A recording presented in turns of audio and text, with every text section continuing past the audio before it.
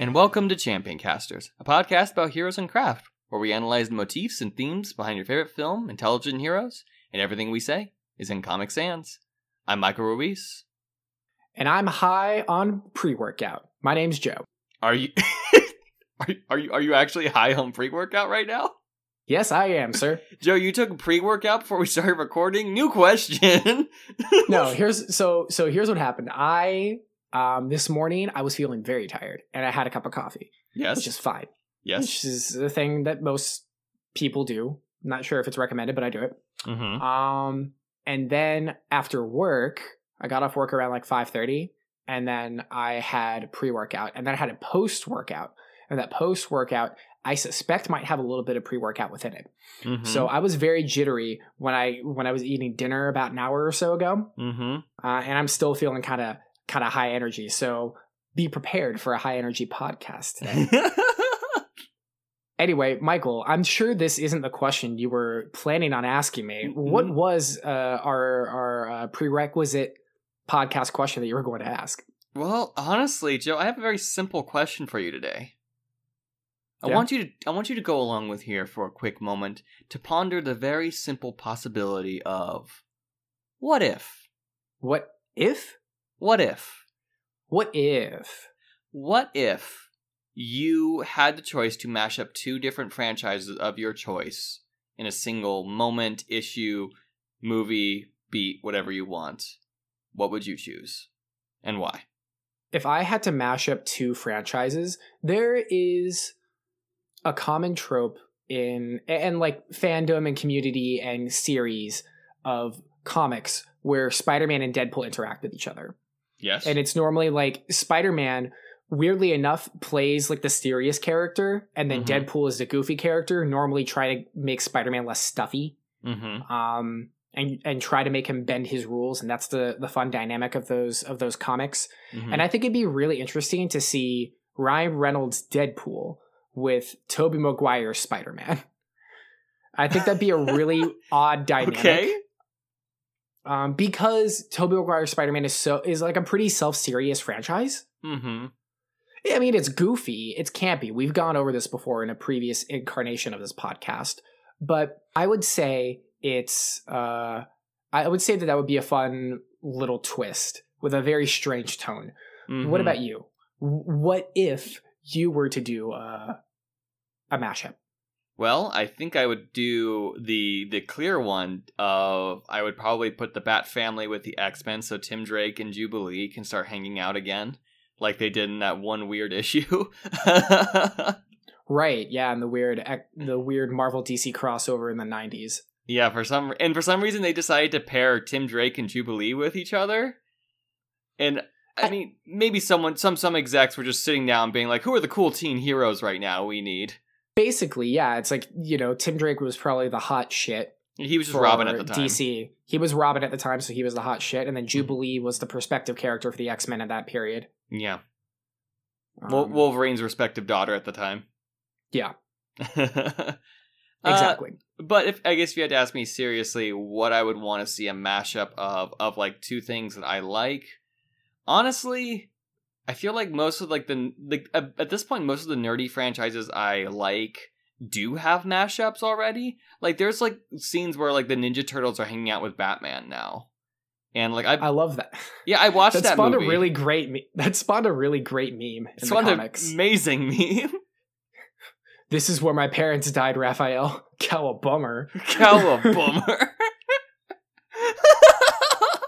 Oh boy. If I guess to in all seriousness, this is also my way of campaigning this, that I want Kazuma Kiryu from Yakuza in Smash Brothers. That's the franchise I want to see together. Oh my god. I want Kiryu to be the last person in Smash. That'd be fun. Yeah. Here's the heavens. Here we go. Fingers crossed. Anyway, why are we talking about what ifs today, Joe? Because we watched not one but two what ifs. Mm-hmm. The new Marvel cartoon that's on Disney Plus, titled What If, after the Marvel Comics series that then spawned, I think, the Marvel Zombie series. What If basically takes MCU movies and does little twists with them for about 30 minutes. Yeah. The first two episodes were about Peggy Carter becoming Captain Carter instead of Steve becoming Captain America. And what if T'Challa was abducted instead of Star-Lord in Guardians of the Galaxy? Mm-hmm. We're going to be talking about some really interesting concepts, and including spoilers as usual. And the concepts we're going to be talking about is the new hot shit, multiverses. Yeah. The idea of multiverses, and also the idea of what if stories in general, and how they function. What do they serve for us as an audience? And where and how are they effective, and how are they not effective? Yeah, so there's your quick like spoiler warning for like, because we're gonna spoil both these specials. Go watch them. We had a good enough time with them. I don't think you'll be don't expect anything revolutionary. But they're fine short stories and concepts seen to a natural conclusion. That's what I would say in terms of review. Yeah, they're fine. I guess to dive right into it, I think what appeals to us to watch these these what if things are like, we like to see our X character doing thing that Y character would do. We want to see that those familiar beats happen, but we also want to see where they deviate. We, as part of this stupid, nerdy fandom community, are hyper obsessed on these micro moments that happen with these characters. Yeah. And we know when those micro moments deviate and when they persist. Yeah. And the problem with that is you end up with moments that are kind of subpar. Yeah. In that, like, I know this is going to happen, and it isn't that. It's just kind of like a little gag, maybe. Mm-hmm. And then there are other great moments that occur where a character is reinforced or redefined. Yes. And I think that's absolutely. when these characters like Captain Carter and T'Challa Star-Lord are really fun. It reinforces what we love about these characters. And of course, that's what we like to see as fans of a community. Yeah. Is we like to see, especially champion casters, you're here listening to us because you like these fucking characters. Yeah. And you want to think about these fucking characters. Yeah. It does have a certain stress of like the plot and lore importance in that of itself. The most important things is what factually happens to these characters, not just the like heroic ideology behind each of them. And I feel like trying to balance both of those things is really what these multiverse stories are meant to represent. I think more often than not, we do see the version of these types of stories that are the very simple version of like, what if Superman was evil? What if Superman was an evil dictator, fascist, presidential figure? I've never seen that before in my life. That shit is like starting to get tired, like I get it. I get it. Government can be a problem. We all know this by now. Mm-hmm. Yeah, like a government with absolute power. Who would have thought totalitarianism is a bad thing? Huh. Didn't figure that shit out 50 years ago. I mean, I guess if you ask Republicans, they think monopolies are a good thing. So, what are you gonna do? Yeah. More important, but I think with this specifically, in these specific issues, I do want to give some voice to this, because obviously it could be very simple to just say like this isn't easy like attention grabbers, because they are just, hey, what if, right? In the same way a forum post about what if certainly spawned 57 pages of people thinking about this at one single idea. But I think to us, and what just dropped tangentially to this episode's recording, Joe, is the new Pokemon announcement. And I was thinking about this, that what are region variations but what ifs for Pokemon? Yep. And the thing that's the funniest thing about region variations of Pokemon is that is like the hot new thing that the clearly Game Freak knows is getting attention. That's like the one thing everyone agrees about with the new ones that we really like. If you happen to be on this train as well, right now everybody on social media is freaking out about a fucking Growlithe with bangs. Yes. Yes. And, I love it too. I'd die for it. Absolutely. It's cute. It's so cute. But now, we're talking about a Peggy Carter with bangs or a T'Challa with bangs for this episode. Yeah. So, so that's why my point is with that, bringing that up, I do think that there's some credence to the idea of taking a similar concept, acknowledging that it is the same thing, but changing it in a very key way to give us a variation on something that we know we already like. I feel like the way we don't appreciate this in the past, or the way in which we say, the common criticism I hear a lot with the MCU specifically is that like it is the same story being told and repackaged over and over again. And I think with this type of multiverse story, there is a self-awareness of it. And I think that in and of itself is, not that self-awareness excuses anything, but it does create a layer of understanding for even the audience to be like, hey, we know we're doing this. And that's why we're kind of asking you to go with us in this land of conjecture. But that can be effective, and other times it can't be effective. Of course. Let's get into the first example. Peggy Carter as Captain Carter in this new rendition of the first Avenger, right? And I really, really wanted to like this one, and I feel like I think it suffers from this episode, just like this 30-minute episode suffers some like really weird pacing problems at the very beginning of it. Where it is like trying really hard to rehash a lot of beats from the first Avenger and not change too much, but to like remind people what happened in that movie, you know? Yeah. So like I think on the first front, I do think that the craft, just pure craft going into this story wasn't as effective because like of those little tiny things where we didn't quite get to see Peggy in all of her kind of glory throughout the episode. We did spend a lot of time making sure that the same beats are hit, just with Peggy there instead of Steve. You know, we get our little variations on that. Some interesting what ifs. What if, if Steve is alive, then what would Steve do? Steve would still want to be in the action. Mm-hmm. And Howard Stark is there, so Howard Stark builds Iron Man Mark 1. Mm-hmm. Yeah, I wasn't super into that either. Yeah, like why does Steve need to be anything more than like a girlfriend guy? Like I honestly was kind of just here for him just being like a supportive voice for Peggy. Like just let him be like a good caring partner, you know? Mm-hmm. Yeah, they tried to basically turn Steve into Winter Soldier character beat wise. Mm-hmm. And it didn't work. No. And they know it didn't work because they brought him back. Yeah. It's the weirdest plot decision that they made a decision and then immediately retconned it like 10 minutes later. Yeah. And it doesn't like quite support Peggy, and especially it doesn't support or change Peggy much. And then because they try to keep doing the same beats that the original one does. Mm-hmm. What's interesting is what they chose to keep about Peggy and how they chose to define Peggy as a character. Yeah. She's persistent. She is tough, which is great. But also, she effectively becomes defined by her love for Steve. Mm-hmm. And I think that's a really weird choice.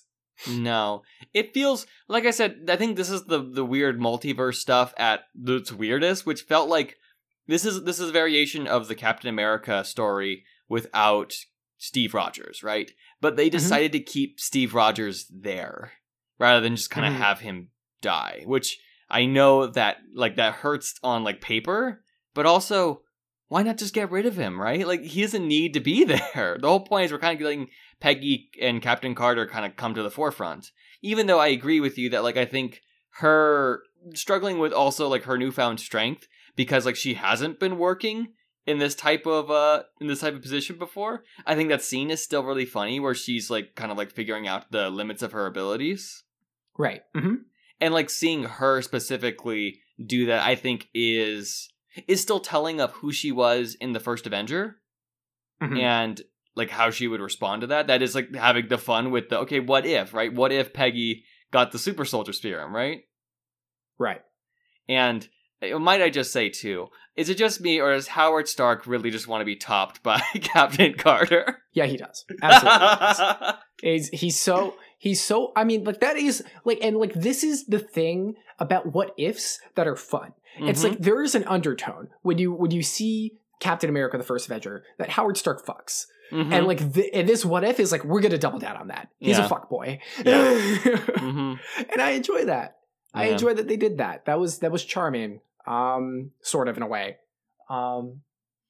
But charming that they like recognize that and heighten that. Yeah. I mean, recognizing the fact that this character is flirty, like, he's not being gross about it. He's also, No. but he's very clearly also, even after, like, the fact that she gets a super soldier serum and she is this, like, person of, like, great strength, like, that attraction isn't lost in any capacity. And it's just like Steve, right? After he gets a super soldier serum as well. We're all here for body positivity. Yeah, exactly. But as we mentioned, with the Peggy Carter episode, it just feels like they could have done more with Peggy, and because they felt so beholden to the first Avenger, it seems like the writers just really did like that movie, and that's fine. Michael, you fucking adore that movie. You did a whole YouTube video about it. I get it. But a part of this craft is deviating from it. Is getting down to the root of this character, either reinforcing the root of it or finding a new dimension to that, and creating that as a what if. Yeah. Now, on top of that, we're talking about this from a writing standpoint. We should also talk about this from an animation and an art standpoint, because this is a completely different medium than the MCU as a whole. Of course. They, taking advantage of that and doing really weird shit with it. Doing really weird shit with the visuals and the art. I think, to some respect, this medium and this episode did that. We visually creating a new Mark I Iron Man suit. Creating that in a movie would be time-consuming and expensive. Also, creating the octopus tentacles as the giant villain in the end. That would be expensive and hard to do. Yeah. So, but doing that in animation, not to say that doing it in animation is easy. Animation as an art form is very difficult, but this is what animation can allow. It can allow us to break that barrier and accept this as reality, and do it in a much more convincing way. So I commend the Captain Carter episode for making choices like that. I just also wish they did more. Yeah.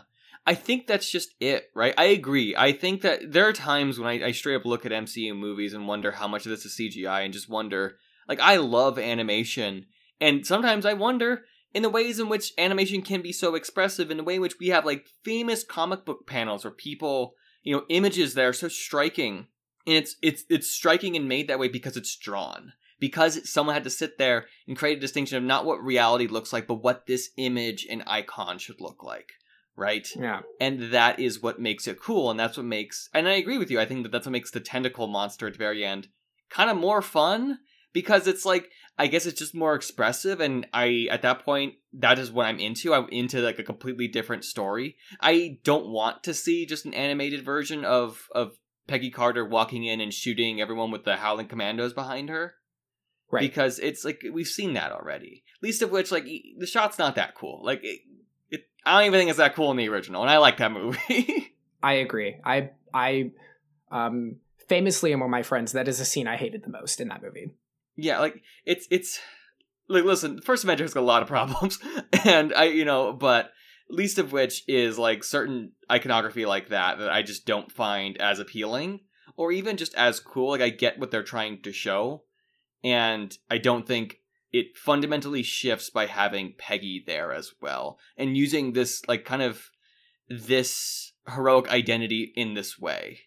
Like, I think that's part of the problem with this story, is that Peggy doesn't feel like she has 100%, like, she doesn't feel like she has had her, like, heroic identity and ideology bolstered.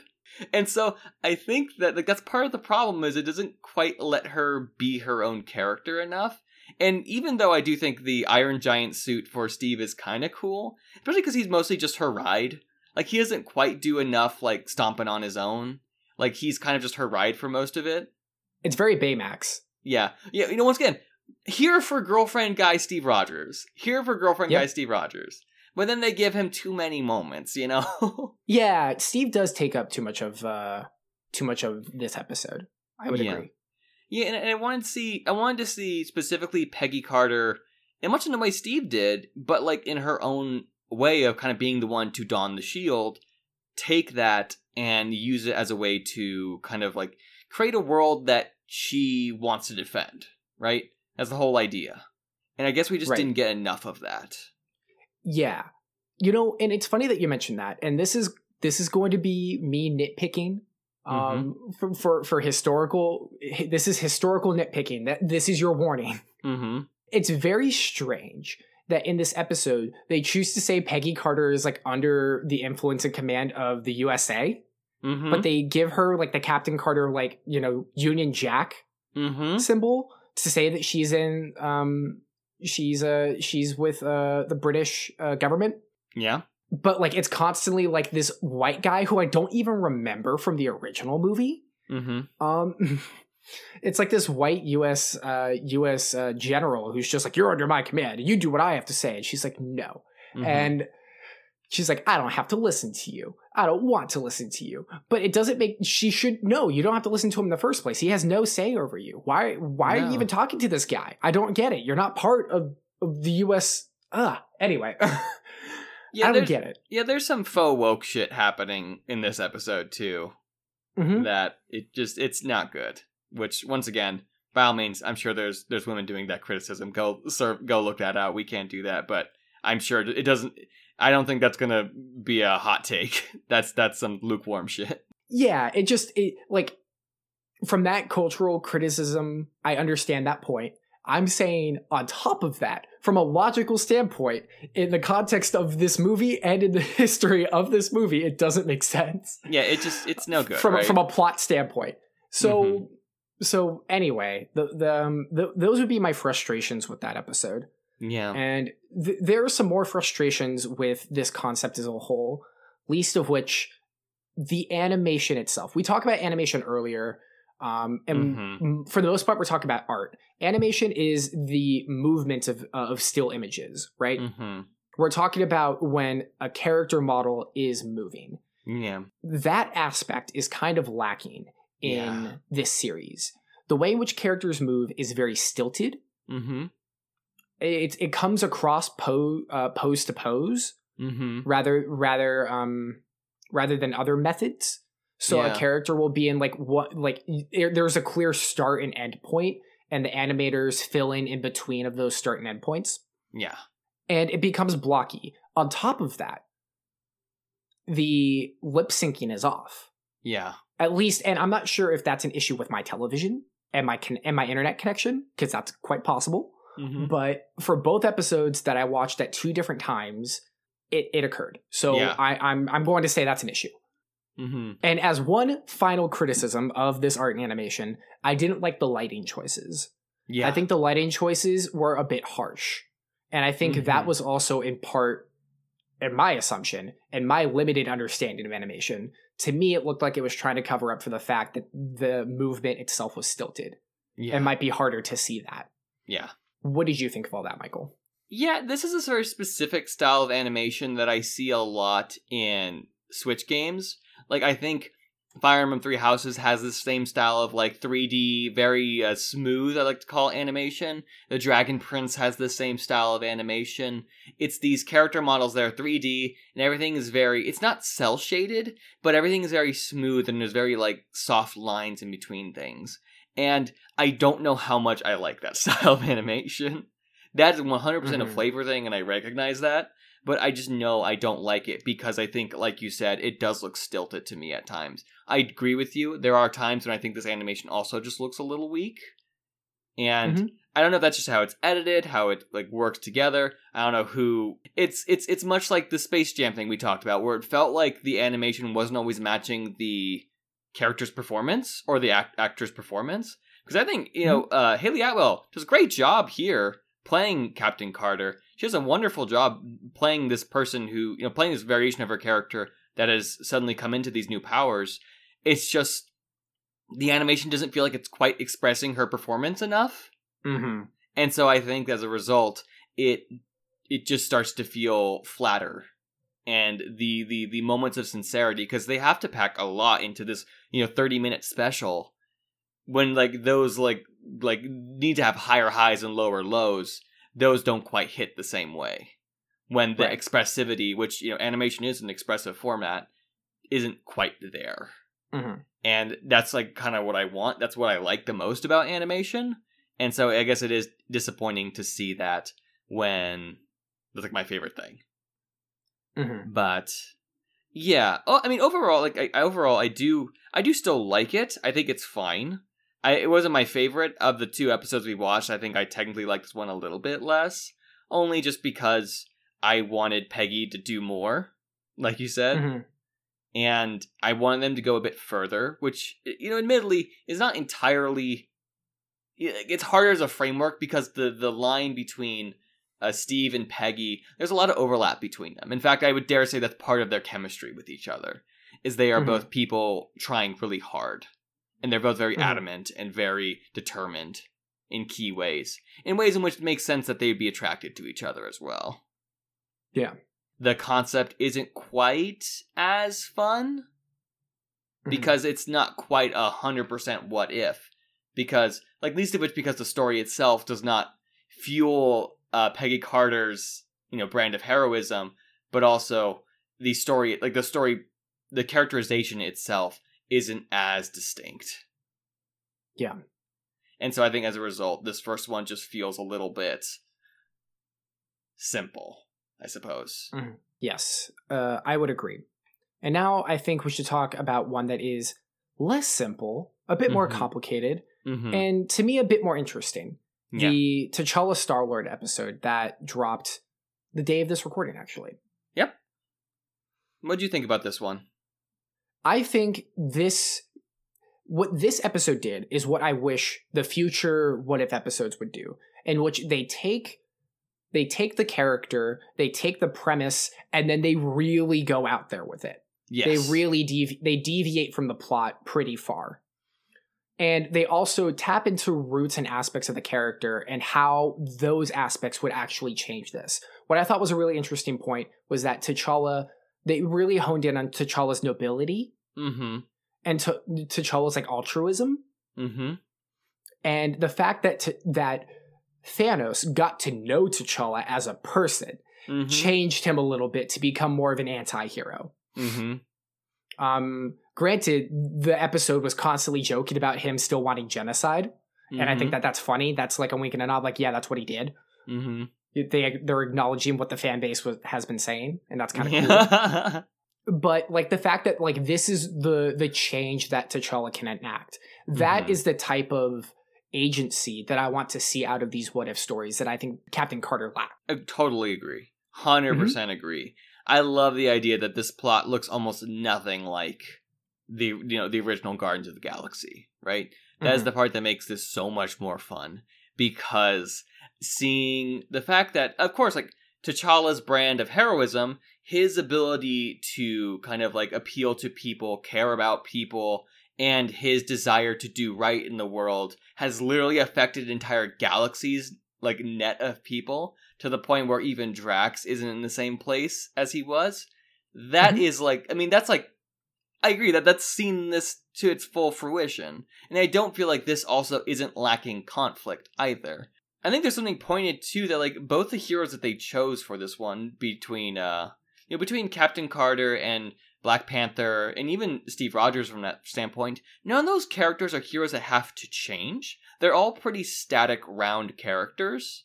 And so it is truly, I think, good for the What If series, seeing how those, like, very, clearly well-described characters influence a completely different space.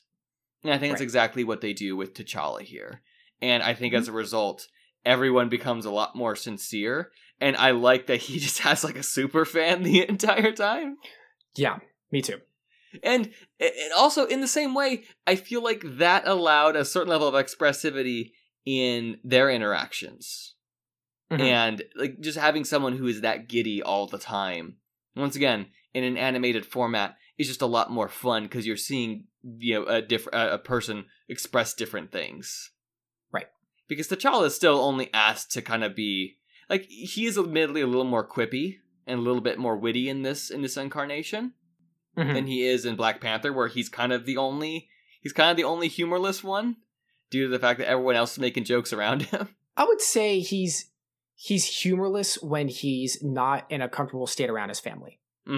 When he's talking with his sister, or when he's talking with close like family, he seems to be like a little quippy and a little he definitely has a different energy. Yeah. That's Chadwick's. I think that's part of Chadwick Boseman's performance of that character. And clearly, I think the writers caught onto that and just expanded it. Yeah. Well, what he feels like is he feels like an older brother. He feels like with specifically Shuri, who is kind of like teasing in that way. Who admittedly that's like a very simple like older brother little sister dynamic. Still works really well because like the chemistry between them is like through the roof. But I think specifically him being willing to kind of play along with her is that type of like just a very lived in relationship really quickly between the two of them. And I think they show that exact ability to reciprocate those relationships while at the same time acknowledging all the good that he still is informed by during this run. Mm-hmm. And so like naturally, like of course with Chadwick Boseman, like rest in peace, we love you. And of course, like we want to give a very kind interpretation to this character, but I do think the foundation is still there for this hero who Black Panther doesn't really have a huge like characterization shift arc, but the whole point is like seeing him do more good in the world. And I think that them kind of paying homage to that in this specific one is a lot of fun. And seeing how like that also changes the plot of the movie from instead being like still being like a relatively low power story because it is like a heist movie or a heist short. Yeah. Mm-hmm. That makes the plot of it where they're trying to stop the Collector, who's like all buff now for some reason. Yeah, he got super buff and his voice changed entirely to the point where I'm like, Benicio del Toro isn't voicing this guy. He is. Yeah. He is. He still is. Yeah, he's doing a good job throwing his voice in a completely different way. Mm-hmm. Yeah, shout out to you, Benicio. You're doing a great job. Yeah. Look into voice acting. I want to see you in more things. Me too. Yes. I suppose like him playing DJ in Star Wars is is also proof that he knows how to like control his voice for a specific character.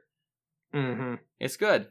I was also complete side tangent. I was also joking with my brother that if there's a what if of our podcast, that like instead of like the version of Joe and Michael would hate The Last Jedi. Oh God. And so I just was like, oh yeah, we wouldn't open with that. We would open with like Empire instead. What if Godzilla was the champion and King Kong was not a champion? Yeah, exactly, right. What if Bucky was written well? What if, man? I mean, you could say that about most of these things. But anyway, all this to say, I think even the incarnations of the characters that we do see during this episode too are also fun variations of the characters we also already know them to be. Like, nobody feels so fundamentally different, but they also feel altered in a key way. And I feel like maybe what I'm asking from What If is I want it to feel like really good fan fiction. Where like a writer is allowed to just do whatever the fuck they want. Where it's like acknowledging that of course character dynamics are going to shift, but that's fine. That's just writing. I want some real fanfic stuff. I want like something like Tim Drake to be bi. Oh wait. Ayo. That was subtext for years. Now it's just text. That's reality. Yeah, I agree with you. Like having these characters be recognized and altered to not to an extreme, but based on that character is the goal here. And that's what happened with T'Challa. Mm-hmm. And that affected all the other characters. And that was amusing. I would say something about this episode that did kind of frustrate me was the lack of music. Mm-hmm. Both Guardians of the Galaxy and Black Panther have killer fucking soundtracks. Mm-hmm. They do. And I'm surprised they didn't try to like mash them up or do something completely different. Yeah. I don't know, disco? Yeah, they're trying to subtly work in the Black Panther soundtrack, but I don't feel like it's entirely working to this episode's credit, right? Yeah. It feels softer and subtler than it does in that movie, and I kind of want it to be louder. Yeah. I could have thought of some key scenes throughout this episode where I'm like, you could do a hot drop of a song here right now. Yeah, like his fight for a great needle drop. Yeah, or like when they're all like meeting up at the bar. That's a perfect scene to have a needle drop, and they chose not to do that. Mm-hmm. So I was kind of frustrated by that. Mm-hmm. Something that we talked about with the previous episode, and I like to discuss in this episode. I think, similarly to Captain Carter, there were moments in which they went kind of far with the animation. You already touched upon this in the way in which characters are speaking, specifically our Ravager, who's T'Challa's best friend. Mm-hmm. I really liked how they turned Nowhere, a notably urban landscape, into a rural landscape with greenery. Mm-hmm. I like how they chose to do that. Yeah. But it didn't feel like it was on a massive scale while watching it. Yeah. It wasn't until we get the wide shot or the exterior shot of the planet that I'm like, oh, that's what they're trying to do visually here. That's kind of cool. Mm-hmm. But I just wish the art emphasized that more in the scenes leading up to it. Yeah. The scene when T'Challa is with all the prisoners, it's cool, but I think it could have been more. Yeah, I feel like that is the thing missing from this series' animation, because it's just lacking a certain level of that expressivity, but more than that, it's missing like an iconography or a cinematography to it, where it's also trying to frame this animation in a way that feels stylized. And part of the joy of this, where like there's the What If poster going around right now that's showing all the characters, and they're all in that like that very spinny spinny interdimensional portal looking thing, and that's cool. I like that, because you're seeing all these characters that clearly look jarring, because you're seeing them in both a familiar form but also a one that's like slightly altered.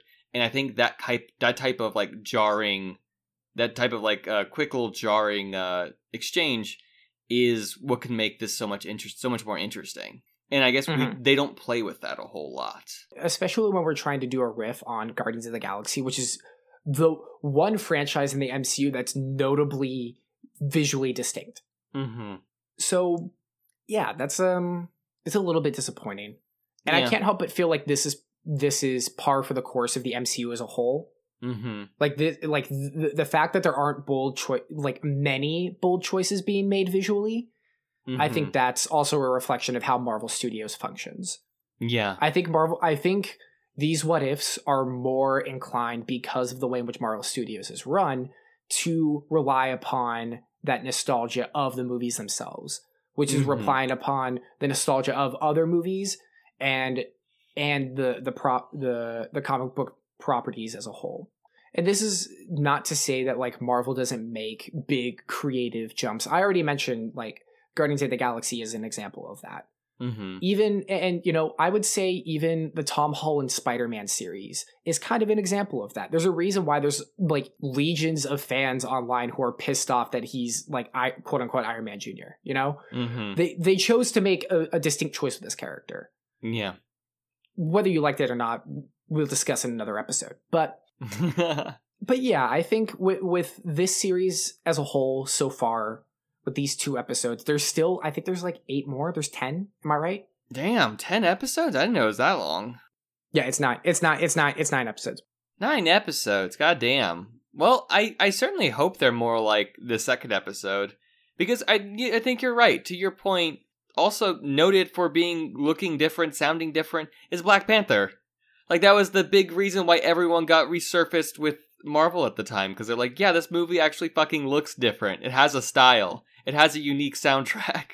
It has a very great soundtrack. The visual style is a bit contentious in terms of the CGI. It's, I think, unfortunately, it may look a little bit dated in terms of its CGI, but what they try to do with that CGI is remarkable. The visuals and scope in which they tried to capture with that CGI.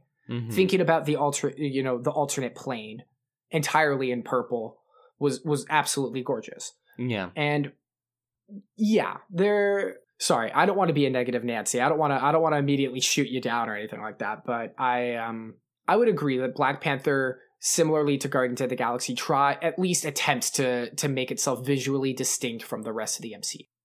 Yeah, I mean, it's all safe, right? It's all still within the safe conventions that the MCU will still allow, right? Like, nothing's truly super revolutionary here, because that's what Marvel does. But in terms of like what those 2 movies look like, Yeah, like, I think Black Panther has a unique style all its own, even though I agree, like, the CGI, like, especially, people talk a lot about that final fight, looks, like, especially bad there, but we also got something like the waterfall fight, which is just, it just looks really solid. Yeah, and of course the city of Wakanda itself looks phenomenal. Yeah. And so, like, I agree with you, and so for this what if, it felt like they're taking two things that, you know, like them or hate them, they have a unique look to them, and it doesn't feel like it's quite pulling upon the things that worked about either of them.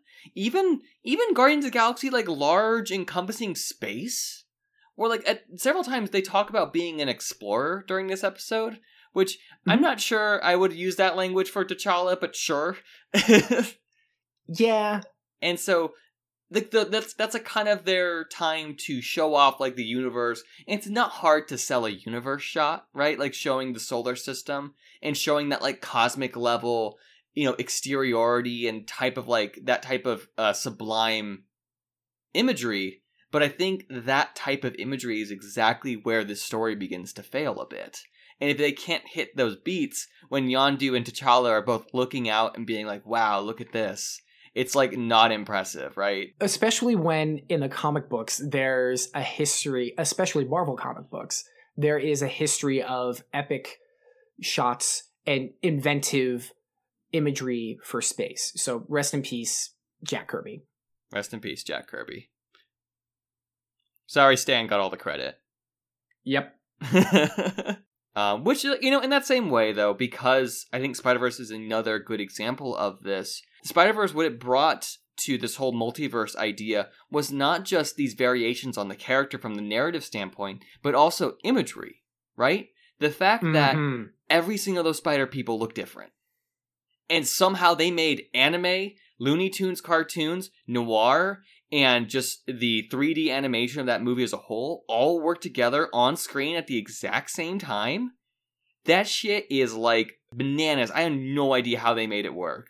I've watched plenty of video essays on how, like, that movie, but that is just showing how powerful this idea of, like, a multiverse can be, right? Because we fucking love that movie. That movie, coincidentally, also has a fucking straight fire soundtrack. Exactly! Which, like, of course, like, I don't want to compare everything to Spider-Verse, because that movie is, you're casting long shadows, that movie does. But I do think that, like, that is an example of this concept seen to its, like, maximum potential, of exploring this concept of a spider person and seen in all these different variations, showing how there's a cohesive tie that unites all of them while still allowing each of them to be their own version of the hero. And at times I feel like that's, you know, sometimes we're just looking for things to look different. And, you know, the fact that, Peter B. Parker and Blonde Peter just look different just works. But also, there's something still fun about the fact that those characters aren't inherently the same person either.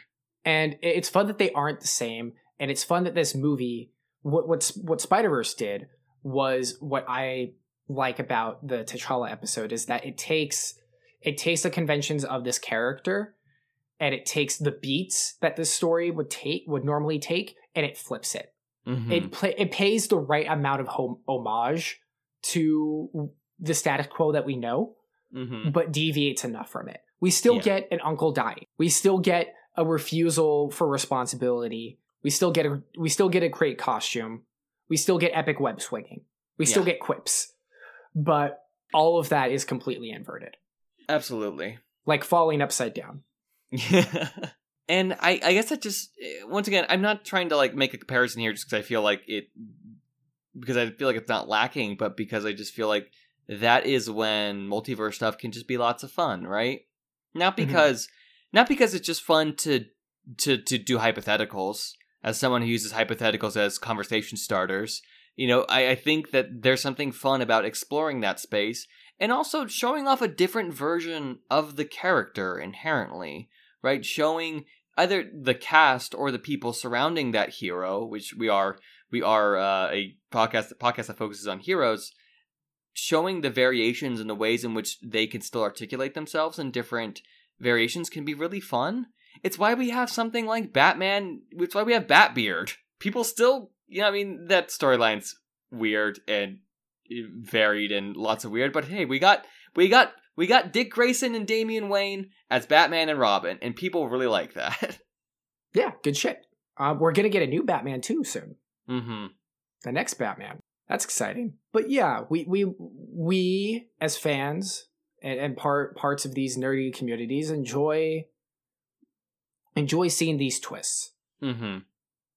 And we're inundated with that right now. Some people even pushing back against that. I don't really care. If I get my mix of original, straightforward content and then also multiversal madness, I'm okay with it. Mm-hmm. It's when one takes over the other that I'll probably be sad. Yeah. What about you? I agree.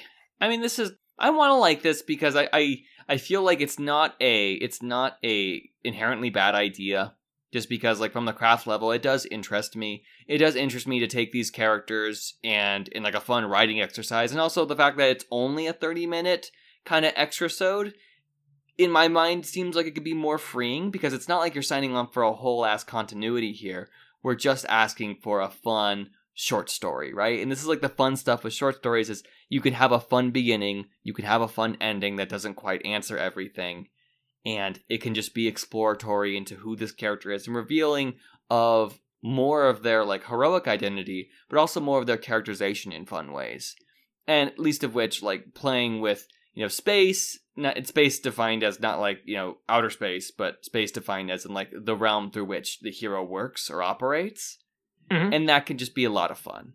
Hence why, seeing T'Challa interact with the Guardians cast is also lots of fun. Seeing him take a picture with a bartending Drax. Exactly. Mm-hmm. And that's just fun.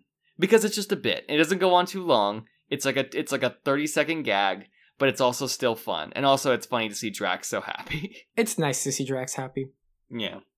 He still has his wife and daughter. Yeah. Go them. Of course, like anything, it can be bad, and I think these two specials aren't exactly knocking it out of the park for me. Yeah, I think we've talked a lot of sugar about the T'Challa Star-Lord episode. Yeah. But I would still say, not to just immediately go back at everything that I've just said in this episode, but like the praise that I've given for this is still under the, like, this is good. This could be better. Absolutely. Like, I think, like I said, I think they could be even more ambitious with it. Yeah. And I agree with you, like, the aspects of, like, T'Challa as an explorer is kind of a stretch. Mm-hmm. But because that doesn't feel, like, true to the character that I know, and I like the idea of something like, a twist on something that is true. Mm-hmm. And I don't see, like, that aspect of truth within T'Challa initially. No. But yeah, these episodes are a good like tastemaker version of multiversal stuff. Mm-hmm. We've talked about Spider-Verse as like a prime example of multiversal done right. To kind of veer off topic for a bit, as podcasts do, what do you think of how the DCEU is trying to interact with the CW? Oh boy, man, I don't know. As much as I would love to see the two Flashes meet each other, even though they kind of already did, I guess it's no greater than any other craft thing where it just feels like you need to work and understand, like, the two crafts going on at the same time. Mm-hmm. And admittedly, though, if it was in charge of the CW, if the CW is in charge of that crossover, I think I might like it a little bit more, because we would get more, like, who kisses who, which I think is more fun. Like, that's the best part of Elseworlds, where Oliver and Barry are not dating their respective partners, and you get more of that, like, trashy romance stuff, which I just find more endearing, just because it's silly, and of course it's going to be fixed, and so that's what I want, rather than, like, the super self-serious way that the DCEU treats its source material, like Titans. Like, man, I don't care about Titans. Yeah, no. The stuff that that specifically spawned out of DC Universe, what was their, like, original series, they went in with the premise of, hey, we're going to make everything hard R and everything edgy. And, like, some of it hit and some of it missed. And Titans is a big old miss. But big miss. In between Titans and, like, basically how like all these things like choose to interact with each other. What I found most successful out of the different Elseworld stuff they did was Legends of Tomorrow. Mm-hmm. Yeah. Legends of Tomorrow played around with space and time. It wasn't very self-serious. It still had some of that CW drama that I know that you especially crave. I enjoy it too. I don't want to. I think I've talked a lot of shit about Michael on this podcast and his enjoyment for the CW while like try to keep my hands clean. And I want to come out and say effectively and definitely, I've watched seasons 1 through 3 of The Flash, seasons 1 through 3 of Arrow, seasons 1 through 2 of Legends of Tomorrow. I watched season 1 of Supergirl. That technically wasn't a CW show, but it was taken back to the CW after season 2. And oh my gosh, what else did I watch? I watched a few episodes of Batwoman, and I'm watching Lois and Clark right now. So I am not clean. I am not pure of the CW. CW trash. has its hooks in you. There is a stinking pile of garbage hidden in my closet, and it is the CW that I have watched. Oh, and yes, I will confess, I have seen season 1 of Riverdale. Now, I will confess. And, I've also watched Carrie, the Carrie Files, and Crazy Ex-Girlfriend. Okay, so I like the CW too. I can't. Yeah, Joe. Yeah. Joe clowning me for months. Been clowning you for basically a year of this podcast. It's been over a year. We didn't celebrate it, but we should have. Here's our celebration. Me confessing my love for the CW. My love that I've been shaming myself for, but I now must admit. Yeah, and maybe in doing so, I think you've really hit the nail on what we really want from these little tiny shorts, is that much like different incarnations of the same character, we don't want to see the same incarnation of the hero over and over and over again. We want to see a different variation on them. To me, I am reminded constantly of... This has to do with acting more, but like this is like in Doctor Who, why it's a big deal when the Doctor changes the actor. Because it is the same character, like fundamentally, informed by the same lore, same everything, but it is a different actor bringing something new to that performance. And that is the joy of it. That is the fun of seeing, Flash in the DCEU versus the Flash in the CW verse, where... Yeah, it's interesting because you mentioned the Flash. Ezra Miller's Flash is going to also be a multiversal movie that's going to star the 1989 Batman portrayed by Michael Keaton. Or rather, it's going to be like an aged version of that character, but it will be that Tim Burton character. And I'm intrigued. I don't care for Ezra Miller for reasons. I'm intrigued at how they're going to play this multiversal thing. I hope it's more like what we've discussed in this episode thus far. Yeah. I want to see a variation in a new version of this hero, right? It is an interesting task to acknowledge that it is the same person, but it is a new version of them, right? Yes. So I would love to see how they choose to move Michael Keaton's Batman forward. Yeah. Is he going to become more Tim Burton-y or less? And so in that way, that's where I think they could do something really cool. And that's where I think the multiverse stuff truly lives, and what I hope these episodes turn into. Maybe we'll do another one of these when all of them are said and done, and we can just, who knows, maybe we won't, or else it'll just be us being like, well, it's exactly what we thought it would be. We'll keep you updated. But do you have any wrap-up thoughts on this? I guess we should ask ourselves, do T'Challa and Captain Carter, do they get I guess T'Challa's still Star-Lord. Do Star-Lord and Captain Carter in this version get the champion belt? I'm gonna be a dick. Captain Carter doesn't get the belt, but T'Challa does. Dog, what? Because the character is still a static character, and I don't feel like I've learned a lot more about Captain Carter out of this. I think everything that I've understood about Captain Carter from First Avenger was the same. I didn't get much more out of it. That's fair. It's not that I don't think Captain Carter is an interesting character. I think she is. I think Peggy Carter is an interesting character. But Captain Carter, to me, doesn't feel much different than Peggy Carter. And I think what this episode did was tie more to her relationship to Steve and define her character as her love for Steve. And I find that frustrating. So that's why she doesn't get the belt. T'Challa, I don't care for the Explorer stuff, but I do like how they did expand more upon his morals and the way in which he affects and has empathy for other people. I think the way in which they explored that was much more interesting and telling of him. Yeah. I think I gained more knowledge and I was more invested in that. So that's why T'Challa gets it, but T'Challa Star-Lord gets it, but Captain Carter doesn't. I think I'm still willing to give it to them both, just because Captain Carter, at very least, is still the adamant hero in the same capacity that I appreciate about the Captain America iconography as a whole. And so they do something revolutionary? Not really, but it was kind of cool to see her push back a giant squid monster. That was very cool. The sword and shield combo, very fun. Very fun, very cool. Why not? Mm-hmm. And I think I agree with you.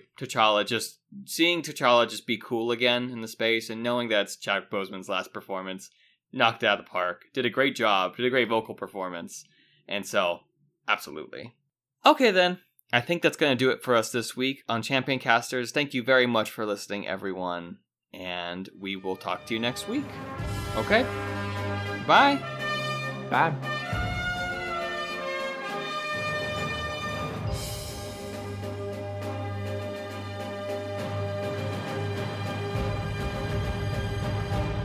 All right, thank you for listening to another episode of Champion Casters. You can rate and review us on Apple Podcast and Spotify. And if you want to keep the conversation going, you can follow us on Facebook, Twitter, and Instagram at champion_cast. You can also email us any of your thoughts or questions at championcasters@gmail.com. We'd love to hear from you.